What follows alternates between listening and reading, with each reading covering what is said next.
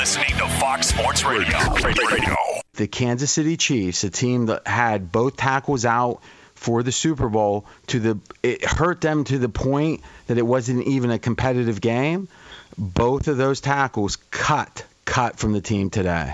Yeah, a little over a year removed from a Super Bowl win, and the Kansas City Chiefs find themselves without both tackles from that Super Bowl team. Former number 1 overall pick Eric Fisher and Mitchell Schwartz, both gone from Kansas City, the latest in what should be a long list of cap casualties. Okay, so some people may say these aren't really all that great linemen anyway, so no big deal. And I think with Eric Fisher specifically, his reputation, him being a former number 1 pick, literally number 1 overall, he was, at least from the public's perspective, overrated. His Pro Football Focus grade was an 80 in 2020, which is good but not great. And off a Achilles tear at age 30, who knows what would have been or what will be next year's reality for Eric Fisher. Now, Schwartz, the right tackle, 31 years old, his PFF grade 75.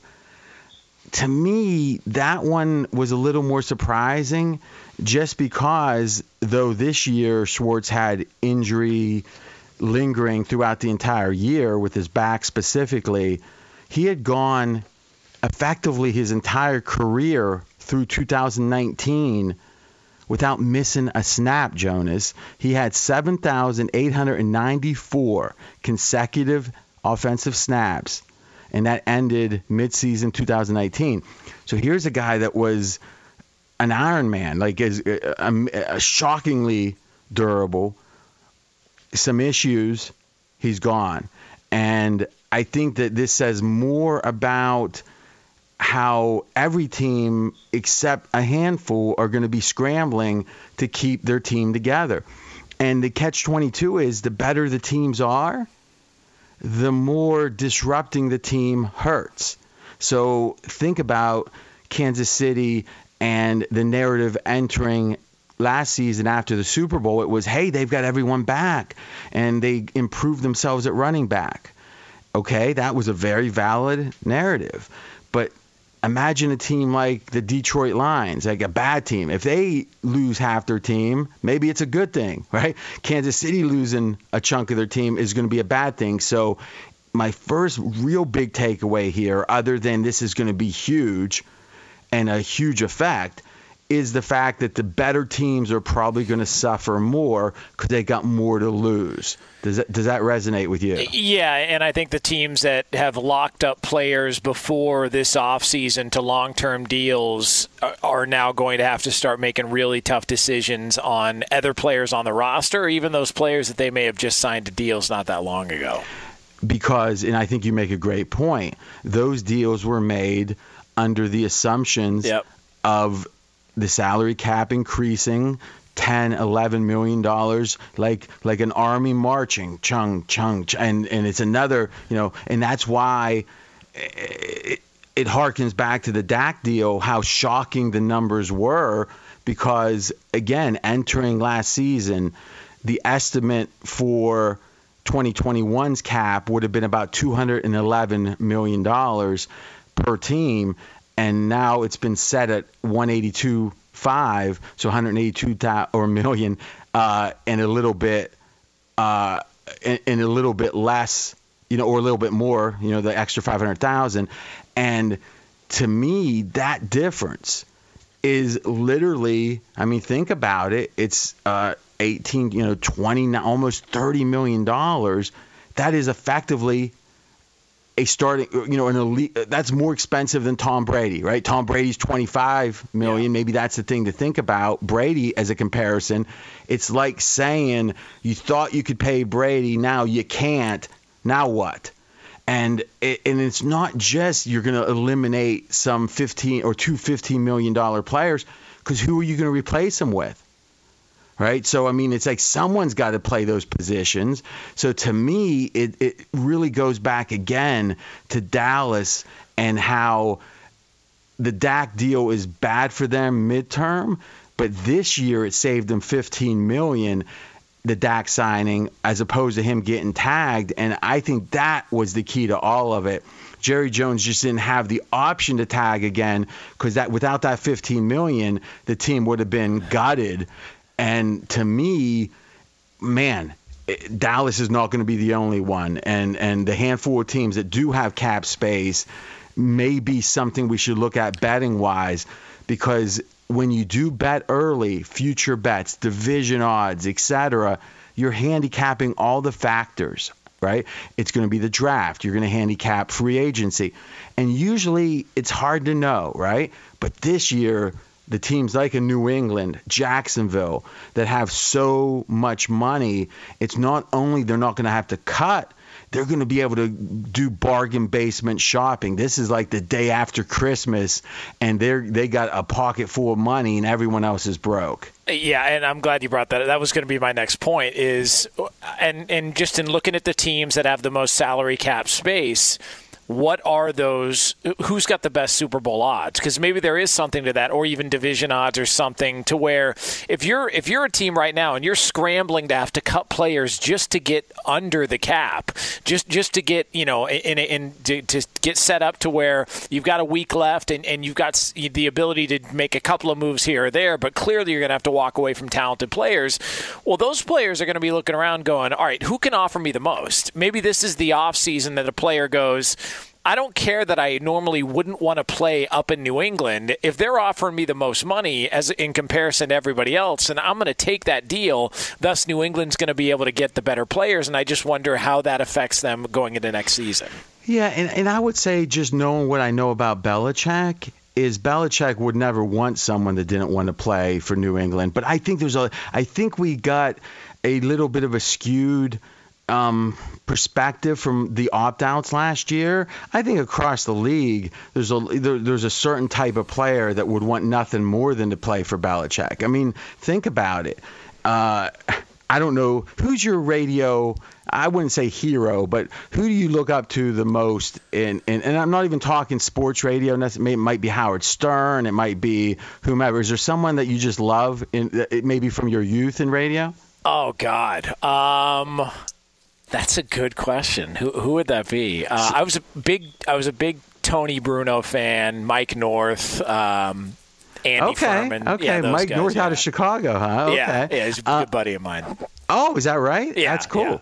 Yeah. I actually did a couple years with Bruno in Philly and stuff, and he's always been nice to me. But so imagine, like, for me, it's Howard Stern, right? I mean, I just think he's a genius at radio. So now, imagine a situation that I had a job offer and it was for X, but it was maybe 0.7X, but I'm getting to work with Howard Stern. Like, not so much work as in, oh, we're on the same network, or no, I mean, like, be there in meetings, watching what he does, etc. To me, I would take, at that time in the past where that would have been maybe viable, I would have taken a lot less money. Yeah. Now, again, everyone's got to eat, right? But, I mean, we're talking about NFL players, so it's not about eating. I would have taken a lot less to learn, really, from Howard Stern. And I'll give you an example. There's a movie director, Terrence Malick, who did The Tree of Life, which is a pretty famous, like, really well-regarded movie. He did Thin Red Line back around 97, 98. And when he did The Thin Red Line, it was a war movie. Nick Nolte was in it and a lot of big names. It was the first movie he had made for like 15 years. And literally there were numerous like famous directors who were younger who went to, I think it was in Australia, they recorded it, and went down and were like acting as his director of photography, or like they were playing roles that they just wouldn't play, almost like the dream team, let's say in the Olympics, where you've got a great head coach who's the third assistant, right? Because they wanted to see this guy work. So to me, if I'm a great NFL player, or if I'm an elite NFL player, or even any NFL player, if I get a year or two with Belichick, I think my whole career is going to benefit from that, what I learned. So you're right. There's a lot of players that aren't going to want the scrutiny and the intensity. But I think in general, Belichick's never going to have to overpay. And I think the fact that at least with certain players, and I think because I believe that, I think the extra money New England has could really make all the difference, because they're going to be able to get, in theory, a lot of mid-level guys, those $5, $6, $7 million guys that maybe would be 10 or 11 million in a different year. And the question with New England is the quarterback. Because I don't care how good your team is otherwise, if Cam is the quarterback and plays the way he played last year, I don't think that team goes anywhere. Maybe they slip in the playoffs, but what do you think? Do you think that team could go anywhere? And if it really is about the quarterback, who's really viable left for New England? I mean, when it comes to first of all, they won 7 games last year, which I think is impressive considering you had a quarterback who threw for under 100 yards, I think at least 2 or 3 times last year, and you were winning games. And if a couple of those games go one way or the other, we're talking about a 500 or a 9-7 team and a team that's fighting for the final playoff spot. To me, Jonas, except for the Seattle game, they pretty much won every game they could have won. It did feel like the best, Seattle, they could have won that game, but it felt like the best result they could have had. But I hear you. Maybe they do go 10-6, but that team's not going to be a Buffalo. Well, and to your point, I think we can look around the NFL, and when you brought this up, I started thinking about this, and you would know this obviously better than anybody. If you talk about this all the time, if there's a line out there, attack it early. Like, don't wait around, attack it early. If there's something you like or you identify, attack the line early and get on top of it, just like you did with the Brooklyn Nets, and look at what's happened with that line. And if you're seeing the NFL, and I don't even know if the season win totals have come out yet, because I think they're still deciding on a 17th game this season. Yeah, so what you can bet right now is you can bet the Super Bowl odds, which are generally not the best odds to bet, and also, though, where there's real opportunity, division odds. Division odds, I think, is the way you attack it now. So the teams with the most cap space, if you're looking at those teams' odds to win the division, I just wonder how that would impact that moving forward, because as of right now it hasn't been touched because we don't know who's going to go where. But if you see Jacksonville, who's got a ton of money to spend, and they're going to land a big time quarterback at the top of the draft, and you like Jacksonville in that division because you think Houston's got issues and you're not sure about Wentz in Indianapolis, and who knows about Tennessee and Ryan Tannehill after what happened at the end of the season last year, maybe Jacksonville's got some value as well. Straight out of Vegas! Be sure to catch live editions of Straight Outta Vegas weekdays at 6 p.m. Eastern, 3 p.m. Pacific on Fox Sports Radio and the iHeartRadio app. Hey, this is Jason McIntyre. Join me every weekday morning on my podcast, Straight Fire with Jason McIntyre. This isn't your typical sports pod pushing the same tired narratives down your throat every day. Straight Fire gives you honest opinions on all the biggest sports headlines, accurate stats to help you win big at the sportsbook, and all the best guests. Do yourself a favor and listen to Straight Fire with Jason McIntyre on the iHeartRadio app, Apple Podcasts, or wherever you get your podcasts. We've talked about how the salary cap reduction is going to impact some teams that don't have a lot of room to move around with, but one of those teams that does have some room is the Jacksonville Jaguars, picking at the top of the NFL draft. And they are actually the number one team, Jacksonville, in the NFL when it comes to cap space. So they have $73 million. I mean, wowza, $73 million. Now, there's literally only 23 teams with a positive number, and you've got the other teams, so I guess 10 of them, that actually are over the cap right now, which is in the most extreme in those cases, the Rams, the Saints, the Bears, the Eagles, the Falcons, and the Packers. So if you think about it, you can kick the can down the road. We shouldn't assume that teams that are in a bad cap spot are going to have to be doing a fire sale. Now, some teams will need to, but other teams can kick the can down the road. But once they do, the pain's going to be even greater. And we've talked about that a good bit. Now, why would a team kick the can down the road versus not? To me, it's all about, do they have a chance to win this year? So the Saints, they went all in, it felt like, for a couple years trying to win a last one with Drew Brees. It hasn't happened, though he hasn't officially retired. Every move the Saints are making seems like they understand, okay, it's time to pay the piper. We're going to have a year or two that we're going to have real limits financially. And then in theory, they can start back towards trying to win again. And they're going to try to win. It's just going to be hard to win at the highest level. And we saw another piece of news today with the Saints where they have a starting cornerback. They just cut today. And it was like, they didn't get anything for it. There's no benefit for it. It's literally just, okay, we were able to pay you before. We're not able to pay you now. And we also, obviously we talked earlier about Kansas City and cutting both tackles. And if you look at specifically the Saints, that cornerback was Jenkins, last name. Jenkins. Yeah. And you want to give the details on that, Jonas? Yeah, so it's Janoris Jenkins, veteran cornerback there for New Orleans, and he was set to make $11.2 million this year in salary and bonuses, 1.2 of which was guaranteed, so they're going to be able to save that money off of next year's salary cap, or off the salary cap currently. So it's going to save them at least $7 million against the salary cap and possibly another $3 million if he's designated as a post-June 1 release, that according to ESPN. Okay, so Jenkins gone. Emmanuel Sanders already gone. Their punter gone. Tight end Hill gone. And offensive lineman Easton gone. Already from the Saints. And obviously Sanders was one of the real big things they did last year. And if there's and he played relatively well. And it's just there's not enough money. And I think if you look at the names on that list, it reinforces a key point. Most likely, the bargains are going to be in the middle class. This is going to be a league where you've got the rich best players, the super high paid, because they're not going to suffer, or mostly they won't. And then you're going to have a lot of rookies or veteran minimums.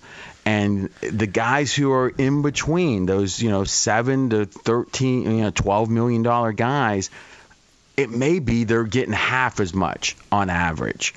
And again, that's where New England and Belichick love to shop. They love those middle-of-the-road veterans. They got enough tape on them.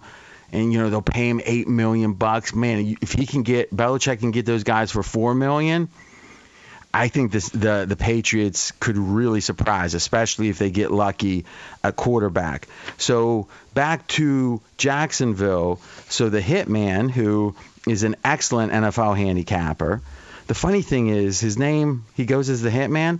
He's a school teacher in New Jersey. And he's like 5'10", 140 pounds. I actually call him the translucent one because you can almost see through his skin, but he calls himself the hitman. So the guy wins, right? If he has the guts to do that, he wins. He liked Jacksonville to win the division at 12-1. Now, the thing that causes me pause is if you look at the list of the teams with the most money, number 4, the Colts. So, yeah, I think Jacksonville has a real edge because of all the money, but Indianapolis does too. So I don't like that as much, though obviously if you're getting 12-1, it only takes Wentz, and I'm not real high on Wentz, it only takes him having a disastrous season, and all of a sudden now Houston's out of it pretty much. And you got Tennessee, give me Tennessee versus Jacksonville and I'm getting 12-1. Yeah, obviously Jacksonville's an underdog, but boy, you think about it, with all the draft choices they've got, cheap talent. They got the number 1 pick in the draft, supposedly the best quarterback since Luck. I'm a skeptic, but okay. I don't think any team in memory will improve as much as Jacksonville has the potential to. If Jacksonville, I'll say it like this, Jonas, if Jacksonville spends the money, if they spend the money, they will improve between last season and this upcoming season more than any team in memory, because all the draft choices, the quarterback, and then free agents in theory that add up to, $60-70 million. I think they're worth a flyer. What do you think of the 12-1? Yeah, and I also think that there's a little bit of a misnomer. I mean, we've got a couple of examples to where a coach comes from college and it doesn't work. Obviously everyone goes straight to Steve Spurrier. That one didn't work. But, Nick Saban's first year as an NFL head coach, I mean, he went 9-7. I know there's this thought that he was it just was a complete failure in Miami. He wasn't. He went 9-7. Chip Kelly won a division, went 10-6 with Philadelphia.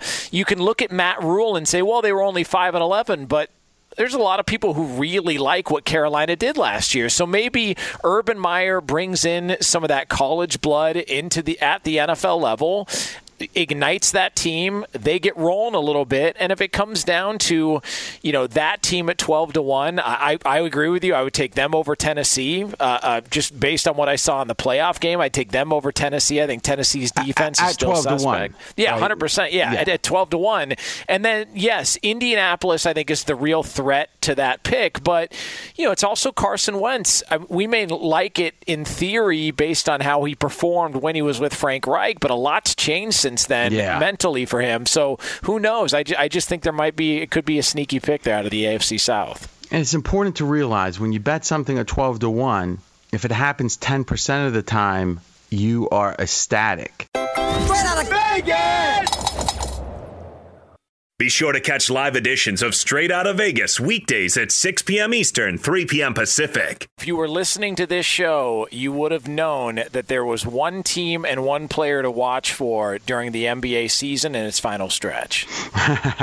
Well, we've got a portfolio, really, in a way. We've got on the show officially, we've got Embiid at 5.5-1, and then last week, I just had an epiphany. I said, as much as Harden is going to suffer for what he did in Houston, I think it's possible he's able to overcome it.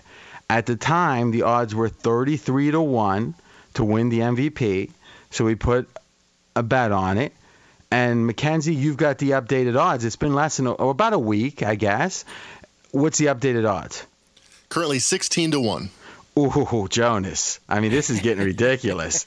All right, so that 33-1 looks good in my pocket. Now, here's what I'm going to do. I'm going to give an NF or a NBA title pick. I don't know. Have you looked at the title odds recently? No, I only... Good, because I want to ask you, I'm sorry to interrupt, but I want to ask you a specific question. Sure. What would you think the odds should be on the Philadelphia 76ers? As far as where they rank in team most likely? No, I'm saying what should the odds be of them winning the title? I would put them at about 4. I would put them at about 25-1. Holy cow! You want to book some action? No, I don't. Okay. Now, I thought the odds were shockingly big still, as I thought this through yesterday. Right now, you can get 13-1 on the 76ers. And I would make the following case. Embiid is the small favorite right now to be MVP. He's right there with LeBron, about 2-1.